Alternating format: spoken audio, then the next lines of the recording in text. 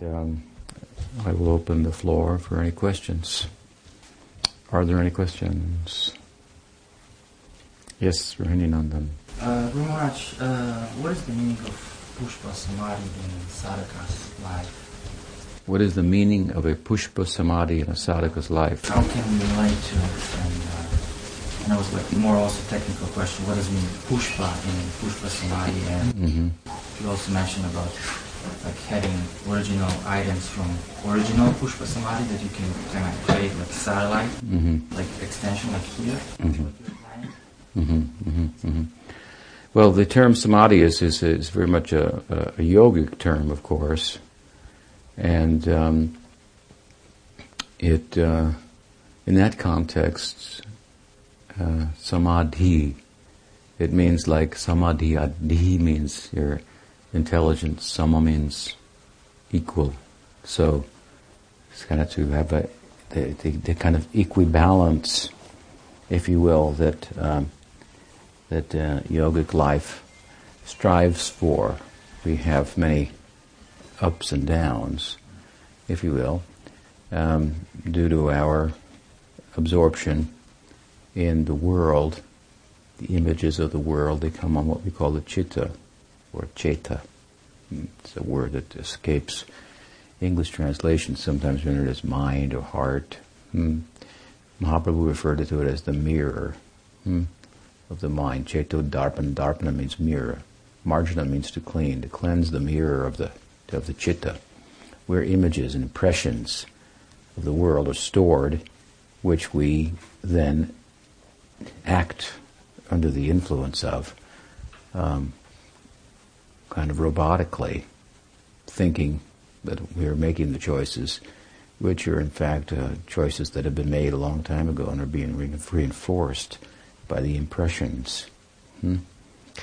So, in yoga school, then tradition, the idea is to chitta vritti nirodha, to cleanse the chitta of the vrittis, all these impressions, samskars, vasanas, and so forth, that are driving our present movement in the world, which is problematic, accruing as it does reactions and fostering bondage.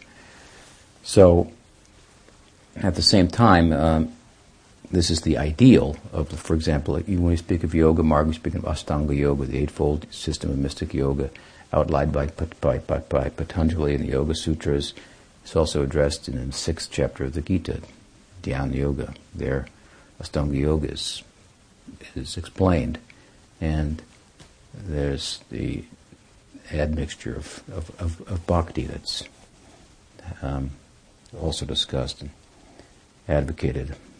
Ultimately, the 6th chapter retires with the idea that above yoga is bhakti itself. And then it goes into the middle 6th chapter, the theology, and ananya bhakti, unalloyed bhakti is advocated. This is what Gita is really about. But at any rate, yoga, samadhi is a yogic term, and it appears several times in the Gita. And we take it in a general sense to come to this kind of equibalance, which kind of means to see how everything works. It's okay. I don't have to change anything. I've changed myself enough. My angle of vision is different now, and I see there aren't problems. So we, anyway, relative to your question, we also use the term with regard to the passing of an acharya, a saint, in our tradition. We say that he entered into samadhi. It's a broad idea. I mean, we don't usually use the term as readily because it's more of a yogic term from a yoga discipline. We more say he entered the Nitya Leela. She entered the Nitya Leela. Nitya Leela means the eternal Leela that's not manifest here and unmanifest before human eyes, but is eternally unmanifest and has some slight differences than the manifest Leela. But going there, entering there, in a sense, is the ideal. So we say he or she entered the Nitya Leela, the eternal pastimes of Krishna.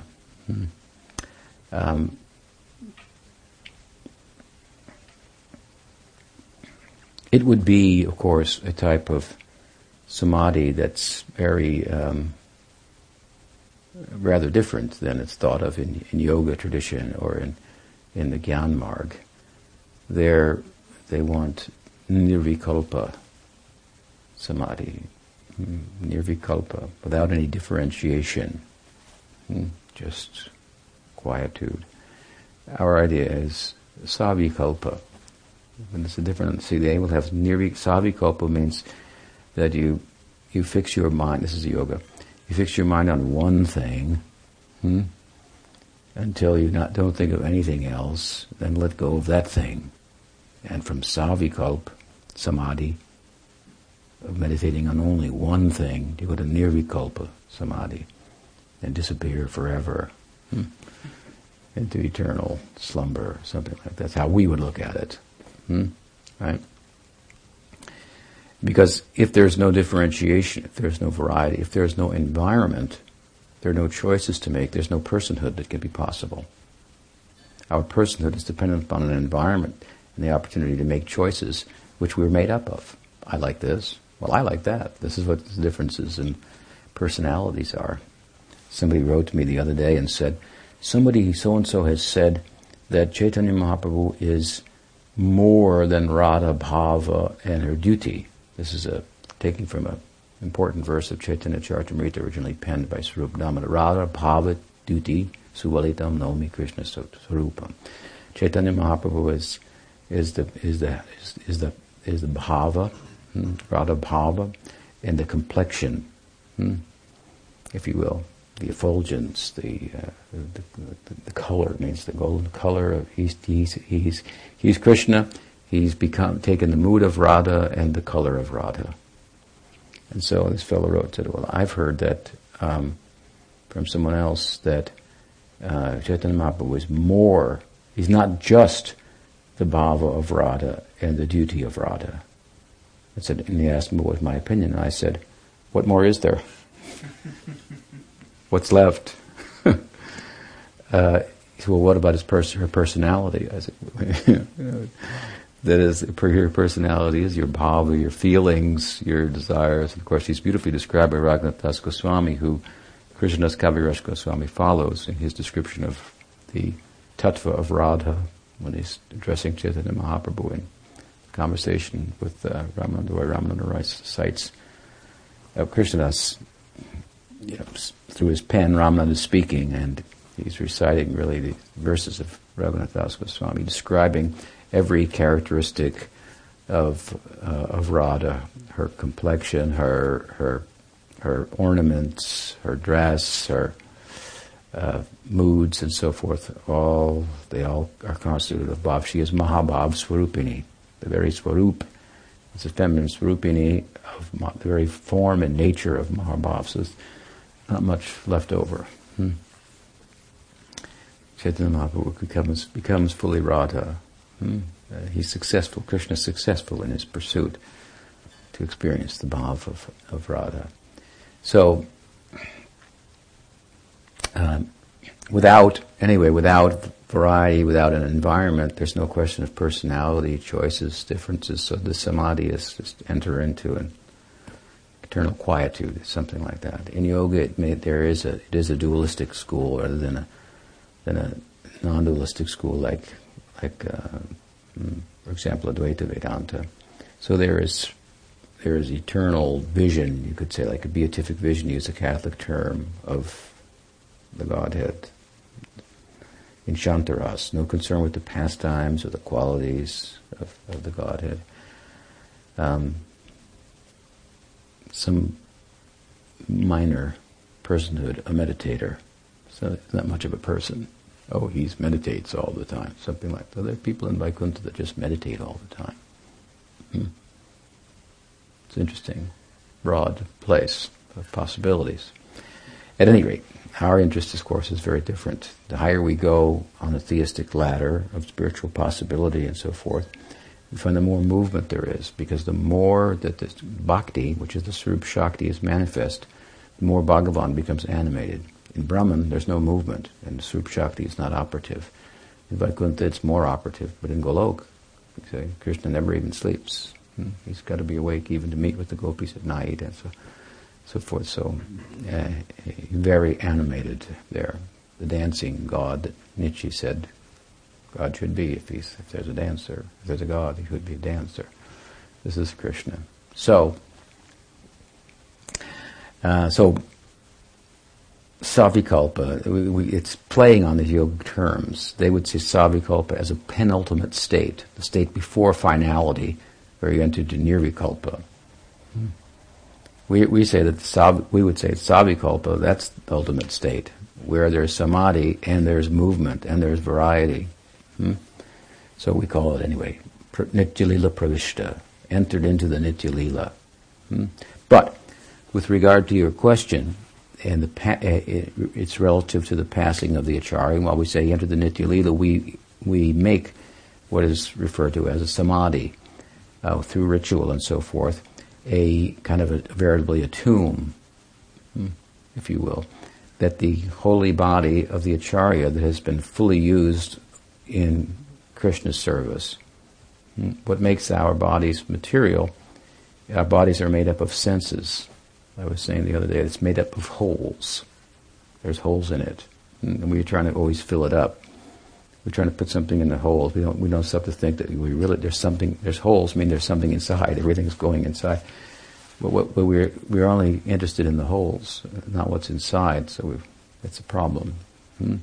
There's a way in which we can, the body is full of holes for the tactile sense, and there are pores, I'm saying. And then, of course, there's nostrils, and there's ears, and there's a mouth.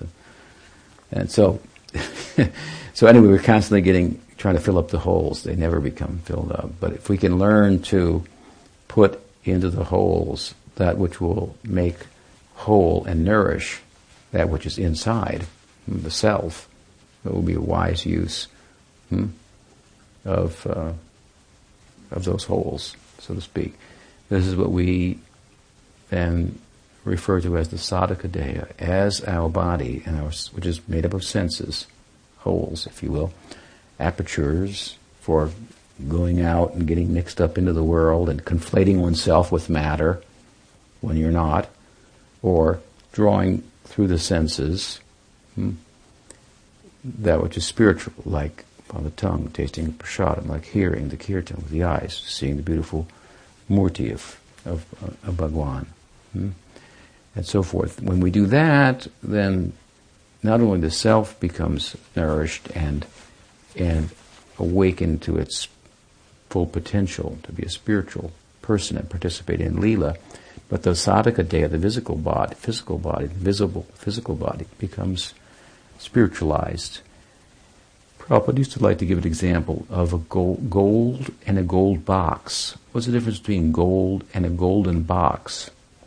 Well, gold is solid gold, but golden box might be a plated gold. So he likened the sadhaka deha to a gold-plated box. So it functions like gold. You look at it and say, it's gold. It looks like gold. It functions like gold, but it does perish. Although it doesn't really perish in another sense. And that's why we take the body of the Acharya after passing and put it into what we call samadhi, which is a ritual exercise that acknowledges the spirituality of that form, whereas ordinarily the body in Hinduism is cremated. So we put it into the samadhi, and certain mantras are written on the body and so forth. As I say, it's a ritual, and that is turned then into a holy place where that very person and the form of that person is honored in the way in which they appeared and moved amongst us. So, for example, we may take the picture, we make a samadhi of our guru, and then we take the picture of the guru, it's typical, or they may make a murti, a deity, a statue of of the guru, and there, along with the samadhi, and that form is eternally remembered. Now we have, in a modern world, the photographic, possibilities, digital now as well. So there's the form of Prabhupada. Here's the form of Bhaktisiddhanta. There's a drawing, really, of Gaur Kishore Das Babaji and of Bhakti Vinod.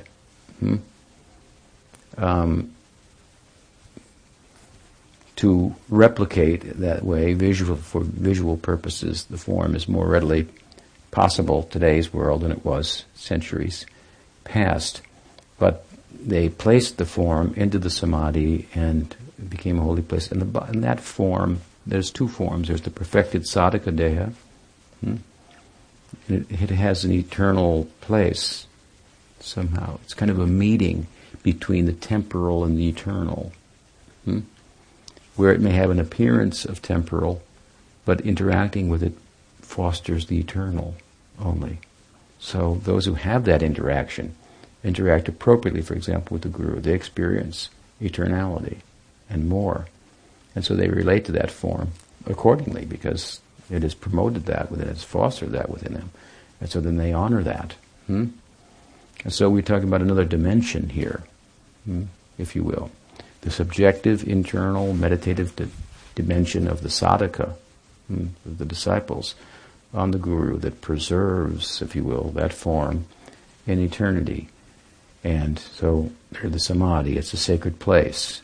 Now, what you're asking about is a Puspa Samadhi. Pushpa means flowers.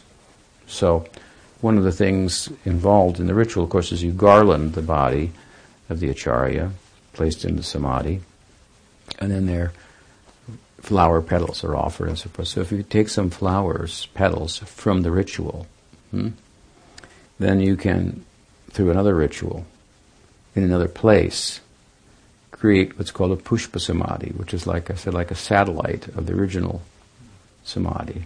And there's also a Smarna Samadhi, where you take an article, for example, that the Guru used, like, say, his japa beads, then you make a Samadhi through ritual, and that becomes a sacred place. And you go and you remember that saint, and largely in terms of their appearance in the world, in a practitioner's form, to teach us, by example, how to practice.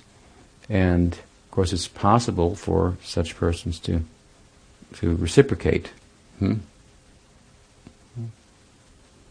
this is how the reciprocation generally comes, through the appearance of the sadhaka deha.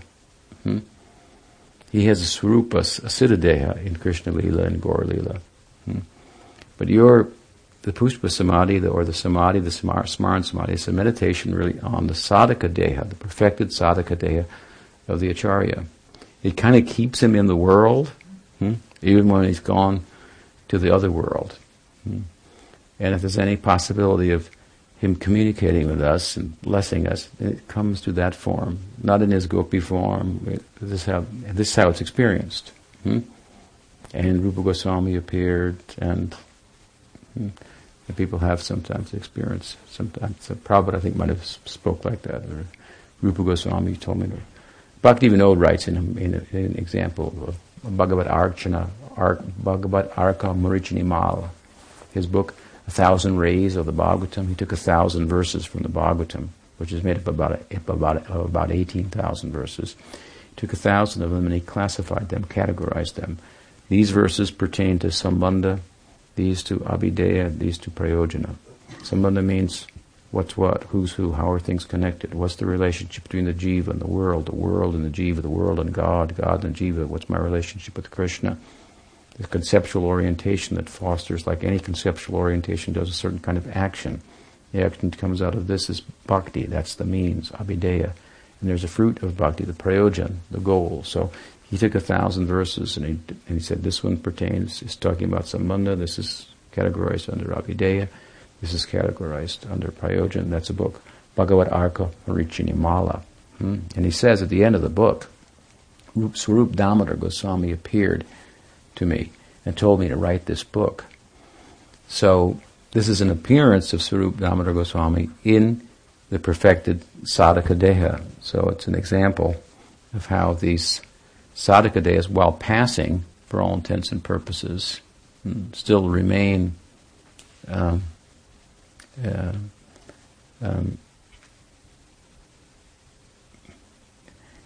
an enduring way, and kind of they have the potential to guide us. Generally, we say Nitya-lita Pravishta, so he's entered the Leela. So it's time for us now to pick up where the Acharya left off and rise to the occasion, ourself, teach, embody the teachings, and so on and so forth. And generally, we don't think that like Prabhupada's up on a cloud watching over ISKCON. Surely we don't think that at all. He'd turning over in his samadhi, so to speak. So, in our opinion, humble opinion.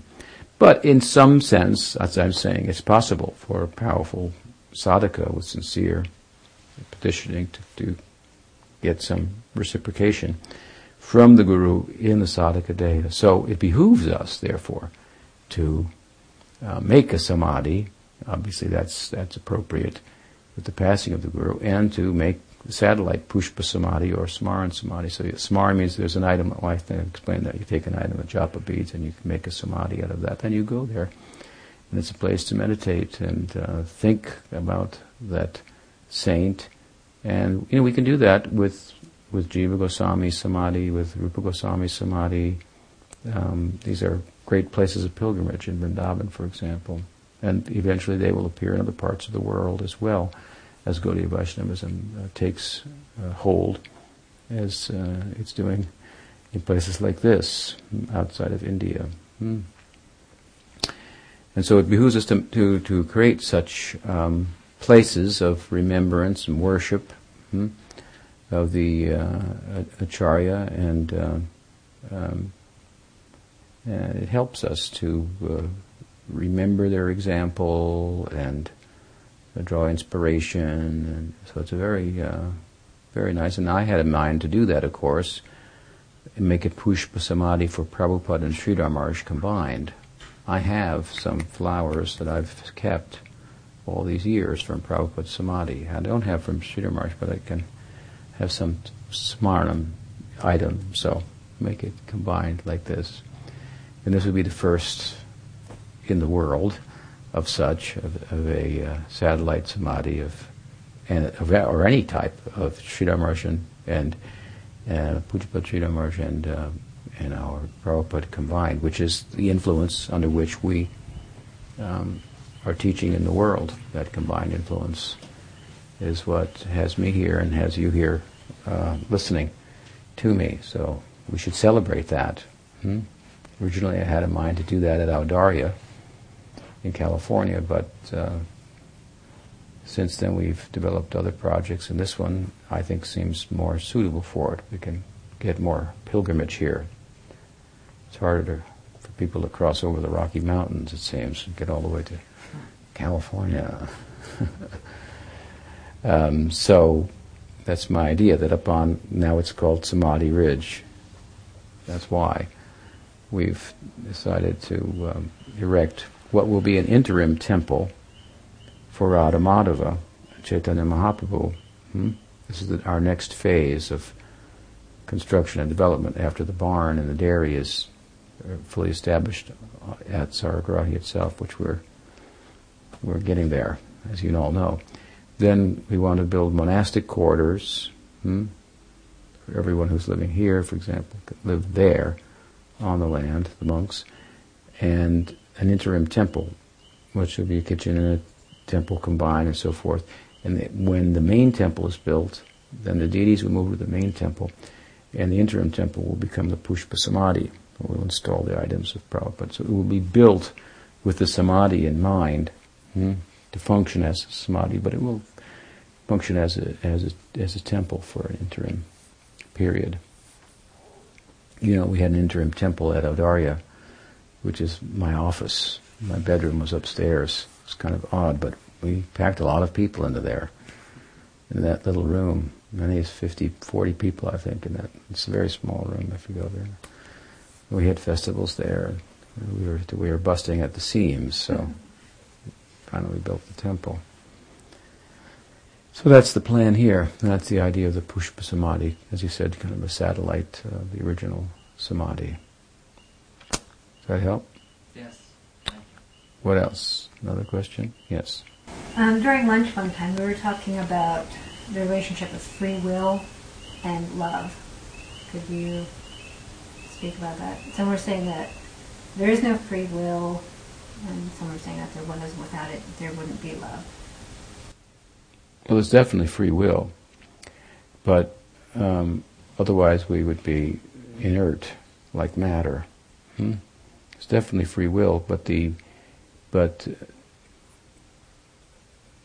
you might better, that's a very Western term, of course, you might better say there is will, and then there is free will, in that Krishna's will is fully free.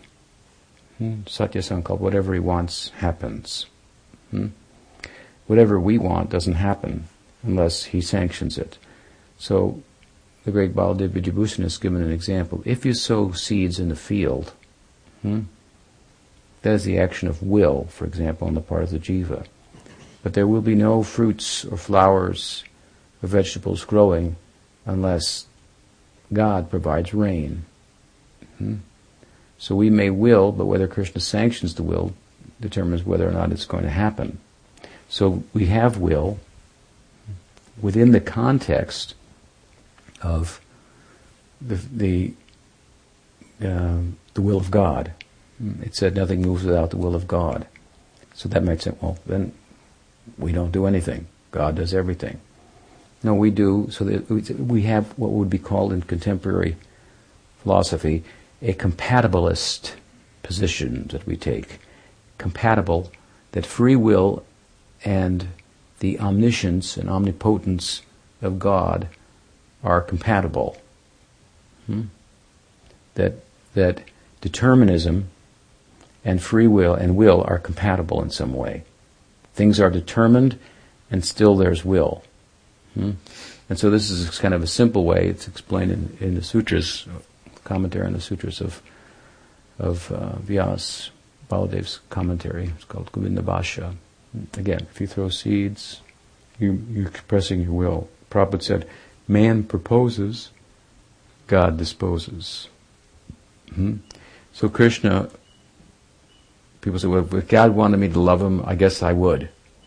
When we were building the bathhouse at Audarya, we were living in yurts at that time. The whole winter we had no bathhouse, and the kitchen, the temple was a yurt with a kitchen in it. You know, it was real small. It was a 12 by 12 building. We were living in the forest and in the yurts, bathing with, buckets outside and so forth. So when finally we were building the bathhouse and we were going to have a festival, invite people up, Anyway, the guy that was doing the building for us, I kept telling him, I told you we got a festival's coming up here, in a month. Yeah, no, we'll have it done, no problem. So it's going on, I'm looking at it, it doesn't look like it's going to be done. It doesn't look like it's going to be done. And finally it's like a week, and I'm realizing this isn't happening. I said, what's happening? We had an agreement, you're supposed to get this done. He said, well, you're spiritual. I say, yeah. He says, so, I figure, if it's supposed to happen, it's going to happen. And as I've told others, I felt like saying, well, we'll think about your paycheck in the same way. If it's supposed to happen, I guess it will happen. If you didn't get paid, I guess it wasn't you were supposed to. Jai universe, Anyway, it didn't get finished, but we had the festival anyway, so.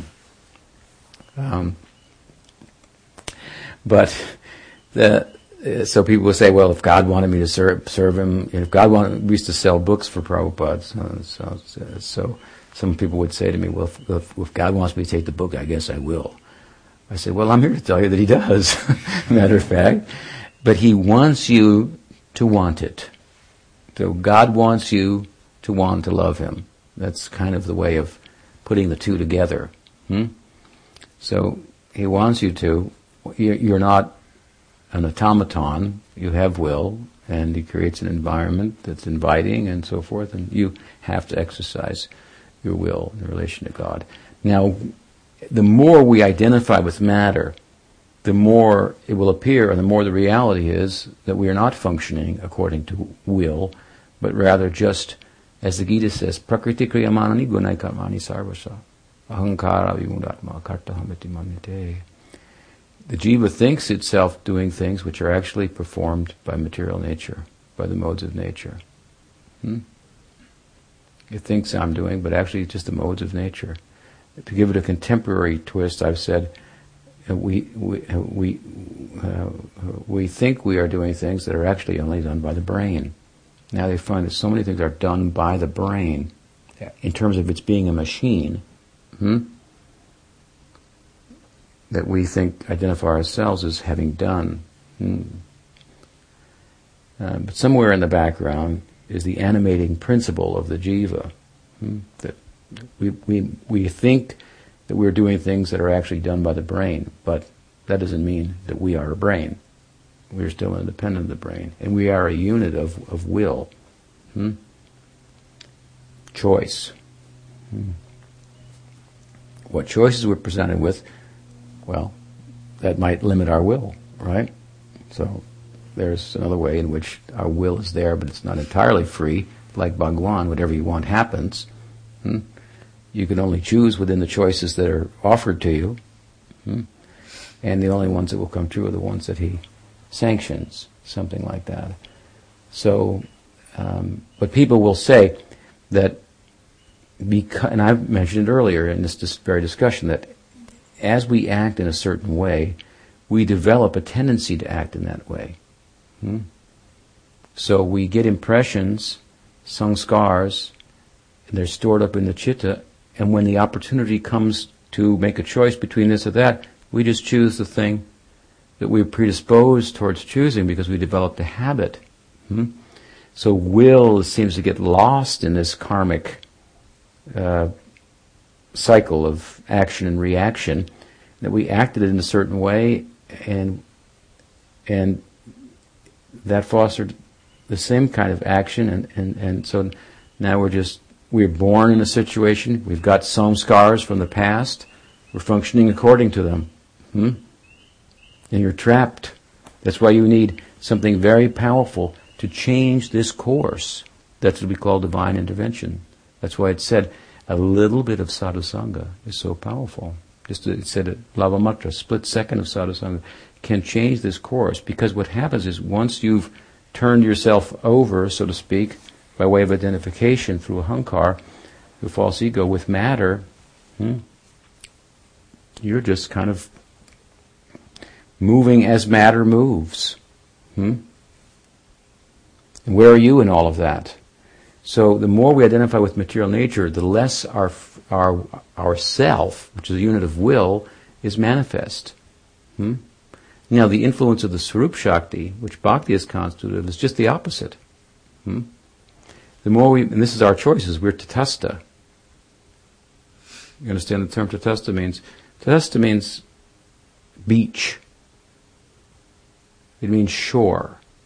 Literally. Tata means the shore. So the idea is here's the water. Here's the land. Here's the line between the two. Put your finger on it. Can you do it? Put your finger on it. It's either going to get wet or it's going to be dry, right? That's what we're like. What we are, as a manifest being, person, which we have the potential of, is dependent upon our association. If we associate with matter, then a certain kind of personality and so forth is going to manifest. If we associate with bhakti, then it's an entirely different experience and environment, right? So when we, again, are absorbed in material nature, we become like material nature, which has no will. It's inanimate. It doesn't have any movements. It has movements. It has inertia. It has, what are all those things? Entropy or... That's, of course, this is all turned on by consciousness. This is depicted as the glancing of Vishnu causes the equibalanced state of the modes of nature to go out of balance, and so the world there's movement in matter. So it has its movements. It's causal in some respects, but behind it needs the generating force of consciousness. But the spark of consciousness identified with matter can lose sight of itself, so to speak. It just be moving. And this is what's going on in the world. People are moving like automatons with no sense of the self. We have a theoretical understanding. We try to foster experience or our practice of bhakti, that there's a difference between myself and matter. And the more we move in that direction, come under the influence of bhakti, the more our will comes out. We have freedom, and freedom to love. We say that people say, well, you need love. You need to be free in order to love. There's some truth to that. But the other side, of course, is that Krishna comes and creates, through his devotees, agyata sukriti. Unknowingly, people get involved in bhakti. They hear the kirtan. They didn't choose. They hear. It's the generosity of bhakti. They get influenced by it, and it's purifying, whether they know it or not. And the next thing you know, they have a samskar for bhakti, and they're interested in the next life, and asking questions, and so on and so forth. And so, it doesn't entirely hold up, in one sense, that, well, you have to have free will to love. You have to make a choice. Krishna makes a choice through Bhakti Devi. We're touched by Bhakti Devi. Of course, then we have to choose within the context of that to pursue and so forth. And to the extent that we do, then we enter into a loving relationship with Bhagawan. But we're a unit of freedom in a sense. We're a unit of will. But it's not like Krishna's will. That is fully independent. And as I say, the more we come under the influence of bhakti, the Swarup Shakti, the more that we are a unit of will becomes manifest. I've given an example in the Leela. There are all kind of desires. They're all pleasing to Krishna.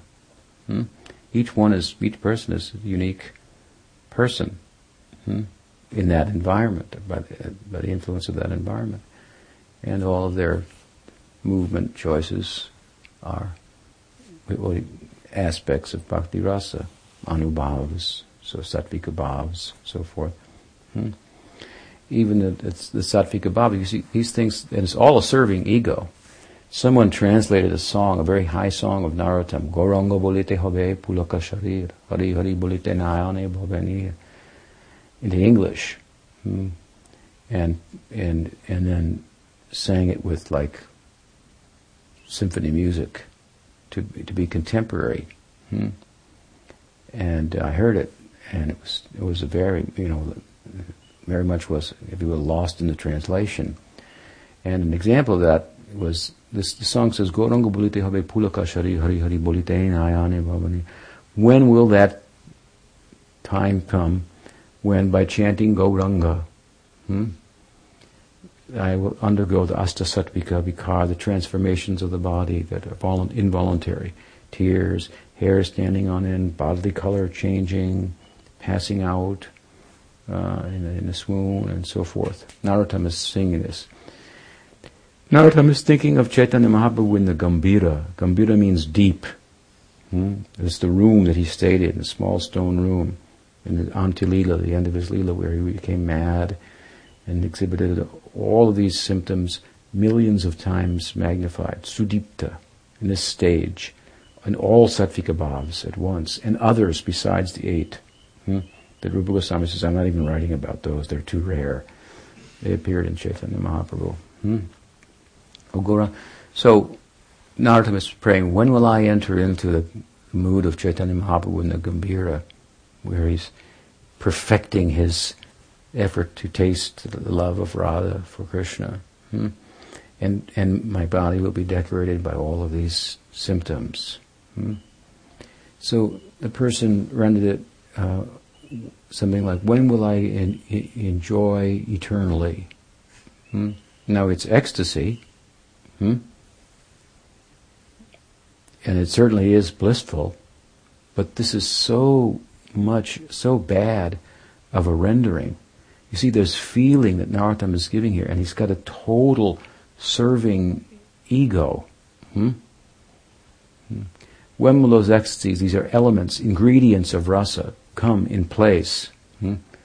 That I will be, the real implication that I will be able to please, Gauranga here means Radha and Krishna, because Chaitanya Mahaprabhu was Radha and Krishna combined, in such a way that they will call me and say, render this service, something like that.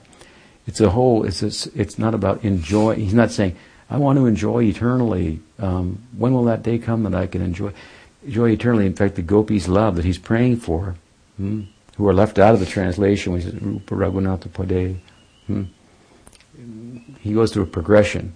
When will I enter into the mood of Chaitanya Mahaprabhu and the Gambhira, and all these ecstatic symptoms will manifest in my body? Well, Arako Benitai Chamde. First, I'll have to get the mercy of Nityananda Prabhu. All my enjoying spirit will be taken away. Samsara Vasana. All my desires that make the world of samsara go round and round and keep me in it, that'll go away. Then, I'll be able to enter into Vrindavan with a purified heart. And there, when I get the shelter of Rup and Raghunath in their handmaiden forms as handmaidens of Radha, he's showing, then that's how it will be possible. They're left out of the translation, Rup and Raghunath altogether. But in my estimation, worse than that is, when will I enjoy eternally? I mean, that's not what he's saying at all. Ecstasy is enjoyable, but the gopis' ecstasy is characterized by as something that they don't desire unto itself for pleasure, but because it gives pleasure to Krishna. Or these sattvika bhavs manifest in the context of service. Or they manifest in such a way that they get in the way of the service and they're cursed. The classic example of that is Daruka, given in Bhakti Rasamrita Sindhu. He's fanning Krishna, and the tears are pouring out of his eyes. He can't see him. He says, he's cursing the ecstasy because he can't do his service. So he's not preoccupied with wanting to enjoy eternally, although it is eternally enjoyable. He's preoccupied with serving. An example of a sattvika bhav manifesting in service is, well, there was I'll give you an instance. Krishna and Radha are in a rendezvous, and it's broad daylight, and it just so happens that here comes out of the blue Abhimanyu, the so-called husband of Radha. So it's a huge problem. There they are, right in broad daylight, and here comes Abhimanyu. This is from Leela. So Radharani, like, the gig's up, we're like caught, here it is. We're done. And in ecstasy, her body changed colors, one of the Astasattvika vikar transformations. Her complexion is golden. She turned a different color. So Abhimanyu looked at her and didn't recognize her and kept on walking. You understand? So the sattvika, because the Astasattvika bhav is manifesting in the context of serving. So he's really praying to enter into the kind of serving spirit that it constitutes a world of ecstasy. And to render it, when will I enjoy, eternally? It's just like, you've got to plug your ears to that. We're praying to serve. The fact that it's enjoyable, in the sadhaka daya, sometimes it's not. Because we're still attached to our body, and sometimes it's not favorable for our bhakti to do things that would please our body, like sleep late. when the Lord is awakening. So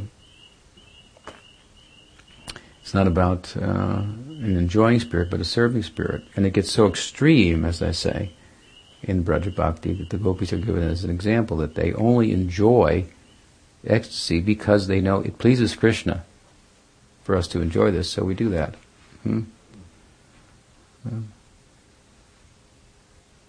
I remember many years ago in Los Angeles, in New Dwarka, putting on my tilak and thinking, I should put this on. I can't put it on straight yet, but I thought I really should put it on straight, and putting on this tilak, and I was thinking, this is the gopis, they decorate themselves very nicely, they look very vain by appearance, but all with a mind just to please Krishna. So we should also dress ourselves nicely as sadhakas, that wear their tilak, that Krishna will recognize us during the arti. Oh, he's got my mark on his forehead, and something like that. Dressed like a devotee, and has power. I was talking to you about dressing like a devotee. Putana, dressed like a devotee. You know who Putana is, right? Putana is a witch who tried to kill Krishna in his infancy, but she dressed like a devotee. So because she dressed like a devotee, she got liberation from Krishna.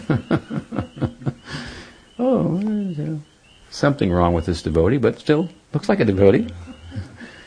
This is Krishna in Braj. He's extreme in his attachment to devotion. That, as I say, even if someone just dresses like that, they're going to get grace. So anyway, it's all about a serving disposition. So to make a choice for serving. Does that help? Yeah. Yes. Vishwanath, in his commentary on Srimad Bhagavatam, mentions in one place that Yogamaya, of course, is always facilitating Krishna's pastimes, but there are times when Yogamaya and the facilitation offered for those pastimes is overcome by the power of prema. That even the Yogamaya has to rescind in the when prema becomes most prominent. Does he give an example? I'll bring it tomorrow. Yeah, I have to look at that. Yeah. What he's saying. Like, I think one place he mentions is Mother Yasoda seeing herself in Krishna's mouth. And then it's like, I don't want to see that, go away. So it's the love overpowered the facility of displaying the pastime. But it sounds like you're speaking of a pastime where there's some Aishvarya manifest, in some sense that he's extraordinary, that he's not just my son, he's God. Because I believe I'm just starting the 10th canto again, and Krishna's adventing. And I will look up the exact reference, but it could have been in relationship to Devaki and giving birth, and the Aishwarya, yes. Yeah. So what happens in that instance, outside of Vrindavan, we have, for example, the mothers of Krishna in the forms of Vasudeva and Devaki. But their love, their Vatsalya Bhav, is different than the Vatsalya Bhav, the parental love of Nanda and Yashoda in the Braj. And this is one of the differences. We see it in the Gita also, with regard to Arjuna's Sakya Rasa, Sakya Bhav. Sakya Bhav, Madhurya Bhav, Vasudeva Bhav, all these bhavs are different outside of Vrindavan from in Vrindavan.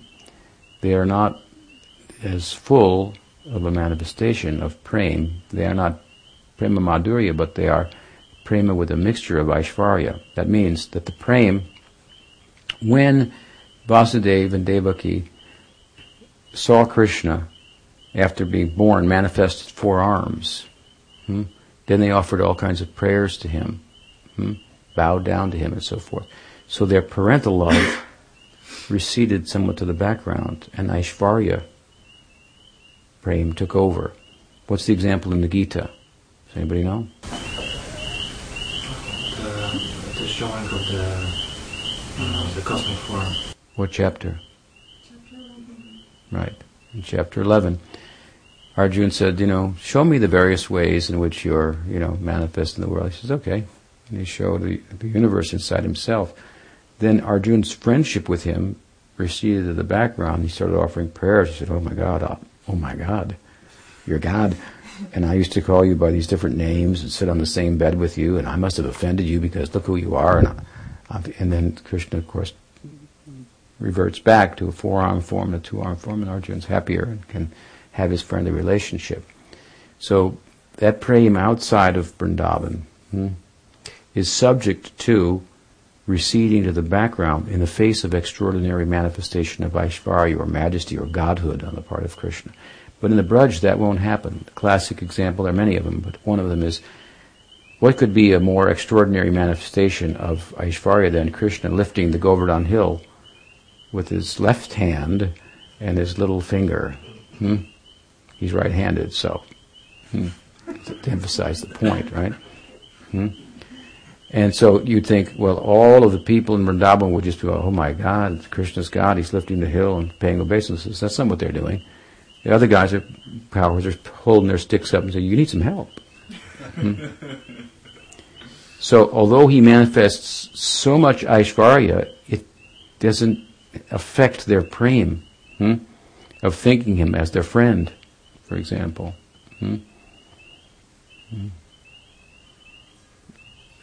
So the prema overrides. This is the speciality of Vrindavan, and this is the ideal of Gaudiya Vaishnavism. So Chaitanya Mahaprabhu has come to give us the opportunity to experience. And that condition, ultimately, it conquers Krishna. It makes, ultimately Krishna cannot fully manifest his Aishvarya in the face of it. He tried in the Vasant Rasalila, springtime Rasalila, to deceive Radha by manifesting four arms. But he couldn't. Her love so much corresponds with him that he could not manifest four arms in her presence. He manifested four arms before the gopis. They thought they found him, and he manifested four arms, and they said, oh, it's Vishnu. They paid their obeisances. Can you tell us where Krishna went? He said, he went that way. So then he tried to do that to Radha, but he couldn't even manifest the four arms. Her love and him, he's the object of her love, correspond. And he's made out of that love, in a sense. So, power of the Braj, prema. This is what Mahaprabhu was given to the world, the Premadhan, the wealth of prema, of Vrindavan. So this is the prayojan, the ideal, the goal, this kind of love. What else? What's the time?